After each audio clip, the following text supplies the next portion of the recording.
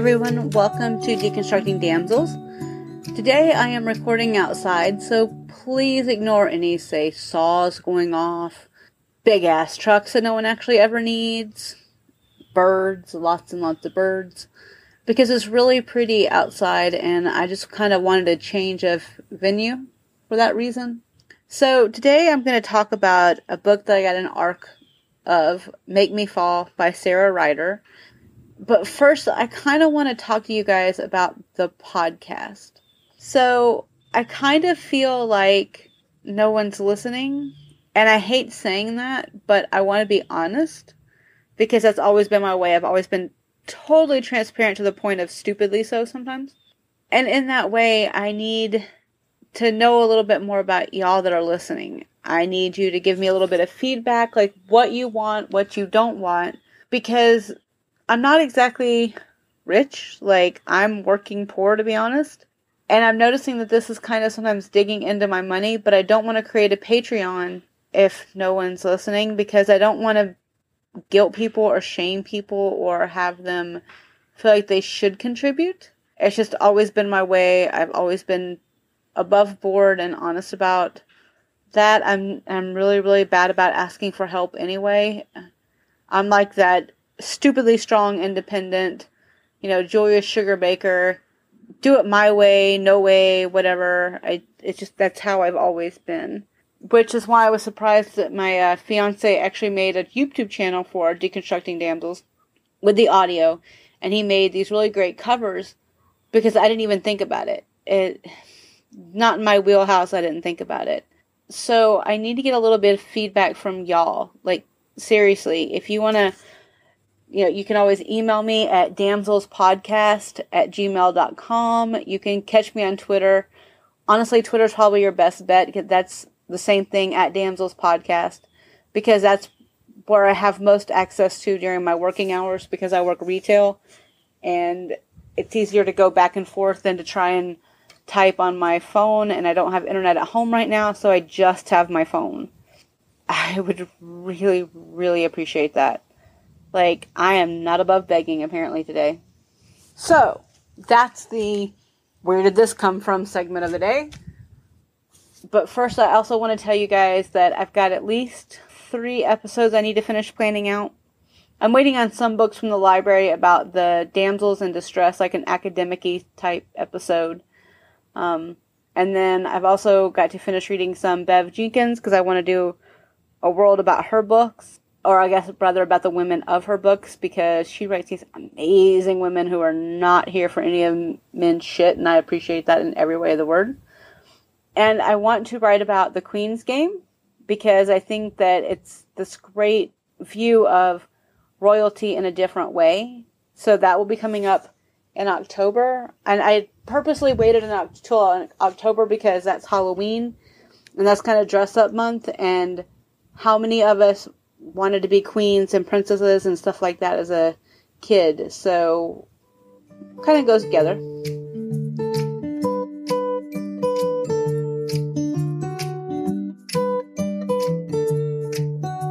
Make Me Fall by Sarah Ryder.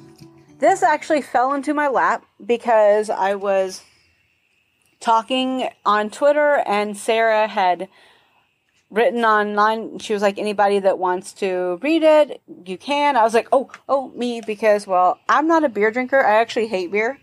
The only kind of beer I would drink is if it's something like a pineapple Arita, because that, or if I can use something like Coke to cut it, because I've done that with a couple of English beers before. I'm just not a fan, but I enjoy the idea of a brewery and a book club at the same time. I think that's this really great idea, because I'm that chick that sits at the bar and will read a book and eat and watch all the people.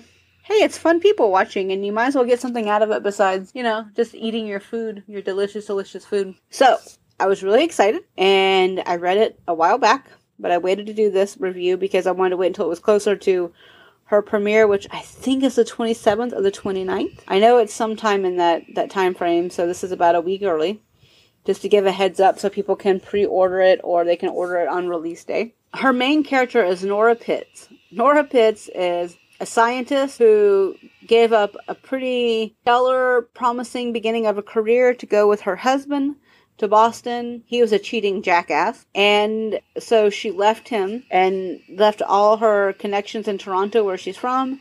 And she didn't have any in Boston yet because she was just there under a spouse visa. So then she got a job out in Washington at Shadow Creek at a community college, which was not exactly what she was used to. She was used to higher end labs and higher end money and, more academic resources than what this little community college offered. And as someone who actually went to a community college, I can definitely understand what she means. I kind of got annoyed with her when she kept talking about it because it was very snobby, but as someone who knows academics, there can be a lot of snobs in academics as well. So to me, that read pretty true. But she gets there and there's this annoying neighbor, Eli Hardin, who she doesn't know his name at first, but he's constantly renovating the house. Big, booming saws, disco music, just very inconsiderate as a neighbor. And she kind of meets him when the book club she met on Craigslist shows up and just kind of treats her like crap. She's the one making them food, she's making them feel welcome, and they treat her like utter and complete junk. I'm not here for that, by the way. But when they meet, he basically says, "Oh, I'm dating her," even though he's totally not, or he would date her, because of the way how they're describing her. These are catty women, Annie, Gemma, and Rose, and they're toxic users who don't really help her. They basically use her only. Annie and Gemma kind of reminded me a little bit of Marguerite from Ever After. Yeah, you remember her? Yeah. And Rose was kind of more like Jacqueline, but without the backbone to stand up to her mother or anyone who's kind of treating her like crap. I wish there had been a little bit more variety because it was literally I guess a better reaction for me would be the Misfits from Jim and the Holograms. They were a lot more like pizzazz, and Rose was more like Stormy. Kind of like that in-between ability to kind of go back and forth, but still loyal to the people that don't like her very much. And so it creates this great thing because that's the whole reason the book club was coming to join her house, because her hot as hell neighbor was often shirtless while he was working on his house, or wearing one of those wife beaters or something just to, make your tongue hang out and go, whoo. One thing I really, really liked about Nora, though, was she was in her 30s. A lot of romances you read people in their 20s, and as someone who's in her late 30s now, I appreciate hearing stories about people in my age range, people going through stuff, people going through crap. I find that really, really helpful and really, really appropriate. And she's really empathetic. When her parents are going through their divorce and they're just being over the top and somewhat histrionic, she's still very empathetic. She's still annoyed, but empathetic. And that's something I think we all can understand too, when you're being a bystander, but you're still affected by it and you're just going, huh? And just she was very empathetic to Eli and his sister Julia when they were talking about the memorial for their mom. This is what you need. I get it. We're in a fake relationship, but I'm still going to show up for you. I'm still going to be there when you need me. Kind of awesome that way, I have to admit. She's assured. She's not confident necessarily, but she's assured in her ability as an academic. She knows what she knows. She's not going to say she doesn't, and she's quick to find alternative routes when her ex-husband does some pretty stupidly egregious academic theft by using something that she wrote. She did a lot of the research on by stealing it and presenting it as their own. I do wish that she'd been a little bit more retaliatory on that, because it felt like she was too easily slipped into the role of the passive person. And academic theft is a really big deal. The book was not about academics. It was about a brewery. But if you're going to have a professor, I'd like to see that a little bit more, just because, again, I know a lot of my former professors. I know how they are. I'm an academic at heart. Theft is a very real problem, and I wish that it had been addressed a little bit better, and I wish that he'd gotten to be able to get his comeuppance a little bit more. Because it said, in the book, it just says she pushed her chair back with a growl. How could he do this to her? Why was she even surprised? Gavin was an opportunistic asshole, which was one of the reasons he had been such a successful academic. She just expects it, and I that was just a little bit too much for me. Oh, okay. So I should also mention in this book, there's 1,000 movie references that I kept getting. I don't know if that's what the author wanted, but I kept seeing them everywhere. So this entire review is going to be peppered with them. And one of the things I noticed was she was like very attention detailed. And there's a scene that reminds me of The Mirror Has Two Faces. When she's ordering at a restaurant, she being Nora, says, "I'll have the peppercorn steak, medium, but could you replace the green beans with the seasonal vegetables and go light on the gravy? Actually, gravy on the side, please." If you've ever seen The Mirror Has Two Faces, that's when Barbra Streisand, and it's kind of like Barbra Streisand in that scene with Jeff Bridges when they're ordering for the first time at that restaurant on top. And she's very, very attention detailed and giving exactly how she likes her food. And then she eats it very methodically. And it made me smile because that's one of my favorite movies. And so I was like, okay, yep, I definitely can see where she's a science major. I can see where she's going to do things as she needs to, as she wants to.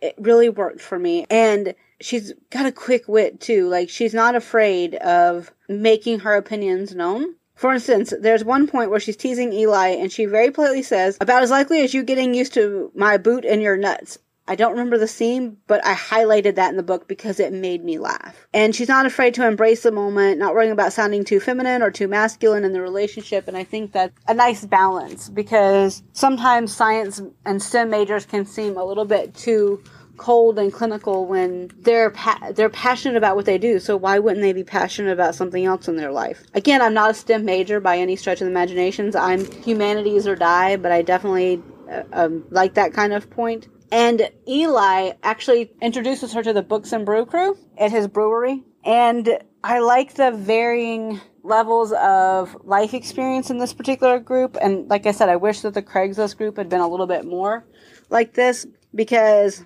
Nora kind of is that analytical stemmer, and Julia kind of acts as the guide and everything, since that's where her brother's brewery is, but she also works there, so there's a connection. Clem is I'm assuming Clem is actually from the first book in the series, because this is book 2. And she's a romance voice actor, so she does the audiobooks and stuff like that, and I think that bridges a really nice gap in Romancelandia fans and how we interact on Twitter and stuff like that, because you can see the voice actors, you can kind of get them, and then you also get like the authors, and you get the fans, and there's that nice little kind of connection.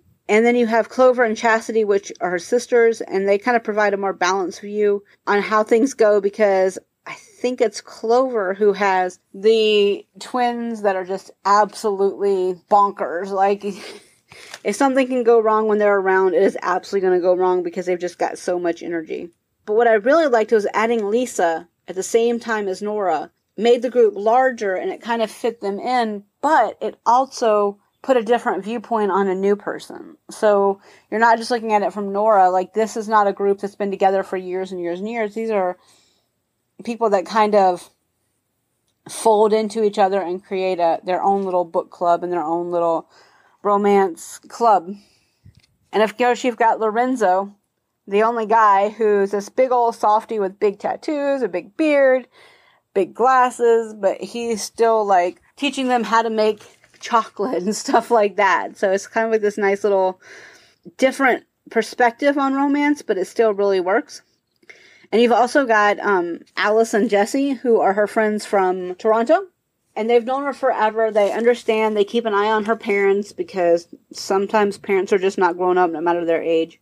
And I think that's because, well, to be fair to her parents, Nora's dad is very academically inclined. He's always thinking about this thing or that thing, and he never puts his family first. And her mother was just kind of like fed up with it after 30 years, which can be understandable. You don't want to be ignored if you're in a partnership and in a marriage.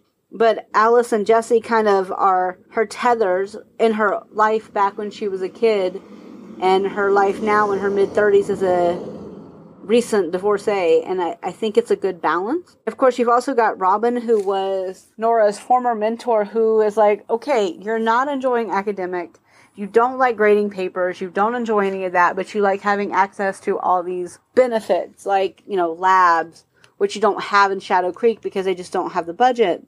And you like having the academic papers on hand, the connections, the networking, the funding, stuff like that. And Robin has left academia, has moved on to kind of a startup setup, and she's trying to get Nora in there. It's nice to see, all except for the Craigslist group, kind of working together to build something. I wish it had more connections in her academic side, because she was kind of like the only woman that you saw in academia. I mean, she works in the school, so there's got to be like a coffee bar or something like that where you could actually like have that moment of, This is what she's like at work. This is what she's like at home. This is what she's like within her group and her area of expertise of outside work, like romance novels and stuff. That was the only thing that I really wish that we had had more of, just to kind of round her out a little bit. Because again, I know academia really well between staying friends with my former professors and being someone that's actually got into grad school 4 different programs but never gotten in because I couldn't get living funding overseas in all different sections of the sphere of humanities as well. Even one was in law school. I got into the University of Galway, but I couldn't afford to go this year. But it was for the law school, the 1-year law school master's degree. And I guess she's not really like anybody else. Like, you can't really see her as another character because in some ways she's her own. But I guess I could put her more closer to like Paris from Gilmore Girls, sans the high antisocial behaviors. And Lord knows there's enough of those. She's very methodical. I mean, you see that when she's meeting the Books and Brew crew, when to Lorenzo, she's like, oh, you're the one that does this. And so she very clearly knows her topics and she knows her talking points.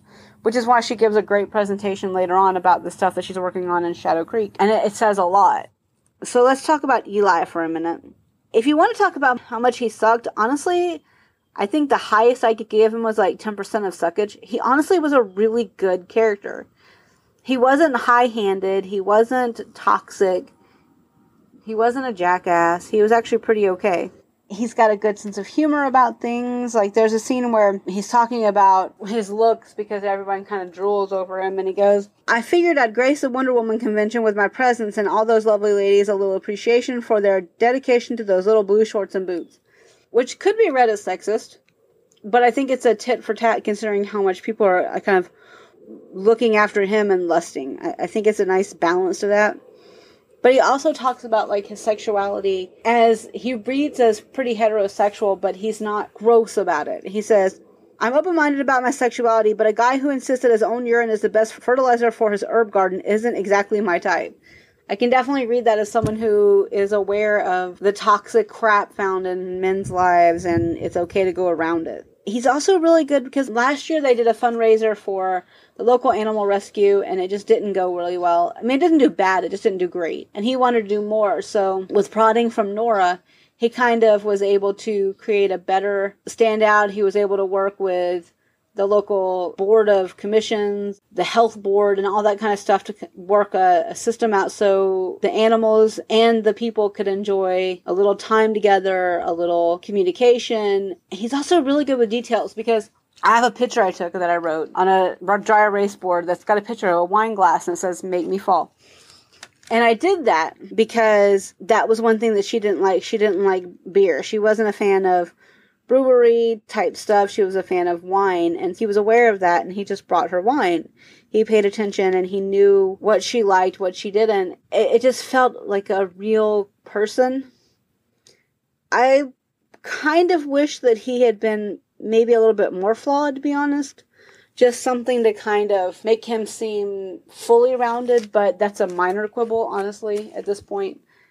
He was a good balance to Nora because she had had such a battered ego and soul after the divorce, being far away and her parents constantly pulling her in the middle of their crap, that it was nice to see someone just support her, something most women need. I mean, we all need someone in our corner, and if it's going to be our romantic partner, we want them to really be in our corner.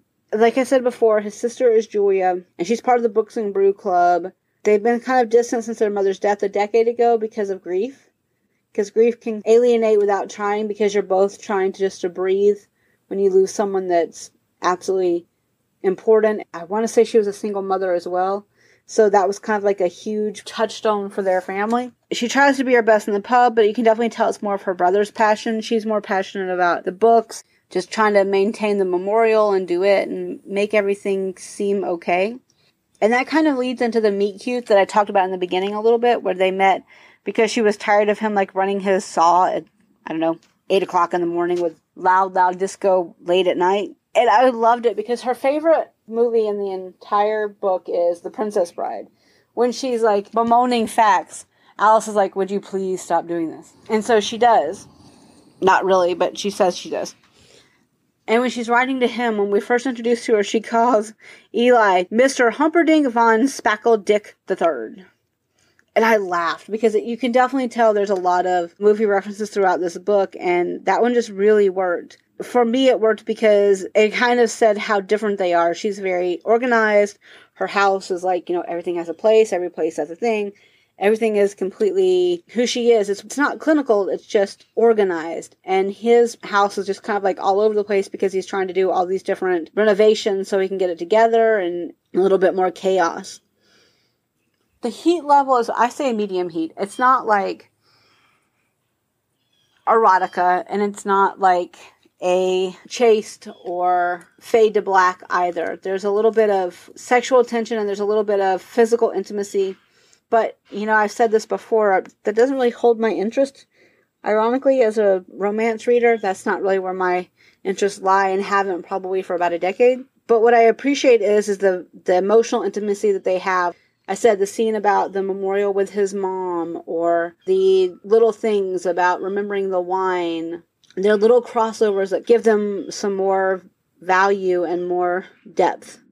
There's a line in here that you can definitely tell is very 10 Things I Hate About You, because I don't hate you at all. To be honest, you're the best thing that's happened to me since moving to Shadow Creek, which of course is Nora. And that just very much reminded me of Kat in 10 Things I Hate About You, and the fact that when you least expect it, the world can offer a prize. And I'm not going to spoil the book or anything, but they ended up together, and it was this great scene about how she's taking chances now, something she did by moving to Shadow Creek. But Nora wasn't a general big risk taker. She was going to make sure everything was well thought out and well valued at the time. Since Shadow Creek was the one that offered her a job when she needed one and no one else was, she was like, well, I'm moving to Washington now. I think it's Washington. Maybe Oregon. Either way, it's the Pacific West Coast, nowhere near my area. There's a scene where she's cutting things to get his attention, and all I have the notes is me. She was in the middle of his yard, tugging awkwardly at the cord of his weed whacker in a way that put her at risk of losing more than a few fingers. Yeah, that's why I had a weed whacker. That was that little piece of wire thing that just went vrr. Took it back because it didn't work, but it still went vrr. You don't want to give me anything electrical. Probably not your best plan. Or a pool stick cue, to be honest. More than one man has felt that wrath. Accidentally, but he still felt it. Obviously, one of my favorites is the opening of the book, and it was a great comfort read. It felt like something you could see happening because neighbors are very contentious people sometimes, so it felt like it was a real moment. And then when she's going to the conference, he jumps in the car without any kind of clothing, not even a toothbrush. He just goes with her because he's like, okay, this is our time. We need to work on this. They've been dating for a while. They've kind of established some kind of relationship. They've had their ups and downs, and this is important to her, so he should go with her. So he does. Obviously, they have to get him some stuff when they're at the convention for that couple of days, and that's where he also meets Robin, and they start talking about her moving maybe back to Toronto, which it's a hard decision for a woman to make because STEM is really, really hard for women in the best of days, so I can definitely see why it would take some thought and processing and if it's really worth it. But he just follows her lead in the conference, and he manages to listen to her and listen to some more panels, and you can definitely see why he was a chemistry undergrad, but he just didn't want the academic life, so he ended up working as a brewery master. Now, would I read or not read this? Duh, of course I would totally reread this book. Hello. Yeah. The one thing I would say is, if you want a comfort read, read it. If you want something that's thought-provoking, I don't know, go pick up War and Peace. It's definitely one of those feel-good movies where you go, okay, this works. It's a rom-com in some ways. It's not necessarily a romantic comedy, but it's got a lot of the feel-good moments of it. And do I not like the author? Yeah. Sarah is hilarious on social media. I started following her so she could DM me the arc and stuff like that. And she's always got little funny things that she's writing about or talking about. She doesn't necessarily shy away from the actions of the romance community in general. She's engaged, and I think that's really important because it kind of helps me understand the characters if I understand the writers and how they intersect. You can find her on Twitter at SarahWriter42. I would definitely follow her, see what's up, find out what's coming up with her next books. If you like this book, I would definitely read the first book, even though I haven't yet. but I would definitely read it because I think it offers a little bit more happiness in the world. So that's my review on Make Me Fall by Sarah Ryder.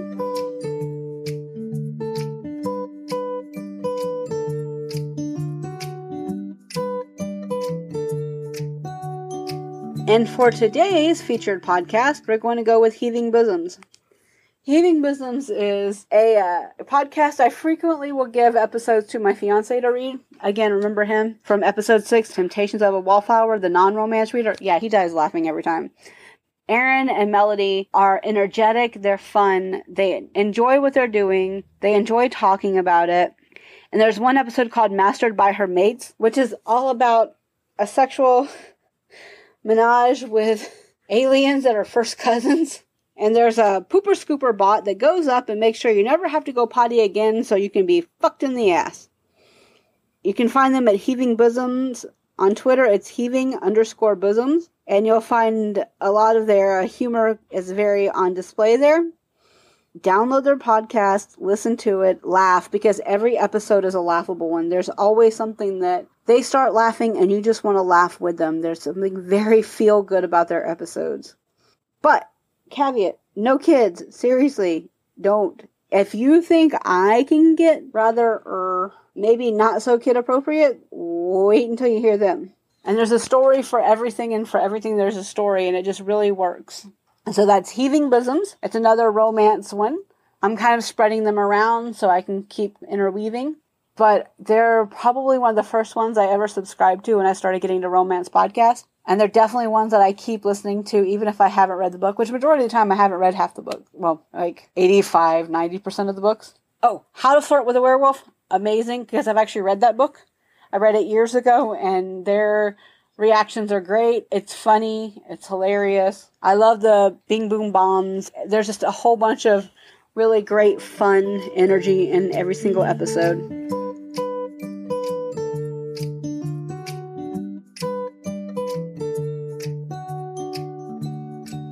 Okay, guys, that's it for today. As a recap, we've talked about Make Me Fall by Sarah Ryder. We've definitely promoted Heaving Bosoms. I need to know what you guys are listening to, what you think about the podcast. Feedback is probably the only thing that can give me any kind of indication of what I need to change. And I'm pretty sure I do, I just don't know what. And lastly, well, not lastly, second to last, thank you to Sven for the YouTube channel, because I would have never understood it. And especially since I don't have internet right now, he's in control of all of that stuff. Thanks, guys, for listening. I do mean that. Anyone who has listened, anyone who has promoted it, from the bottom of my heart, thank you. Oh, yes. And thank you to Yeah, No, Yeah podcast for the amazing review. I appreciate them. They make me laugh. And thank you to Advanced Her Story for your review. I have not forgotten that you guys have been reviewing. It's just been a hot minute since I updated anything. If you guys want to leave me a review, awesome possum. I would totally appreciate it. Again, feedback. I'm such a broken record this episode, but feedback. Feedback makes it happy. It makes a very happy host. And a very happy host means a motivated host. So, you can find me on Apple, Google, on the podcast host at Deconstructing Damsels. There's a little space between deconstructing and damsels. .pinecast.co. I'm on Stitcher somewhere. I know I am.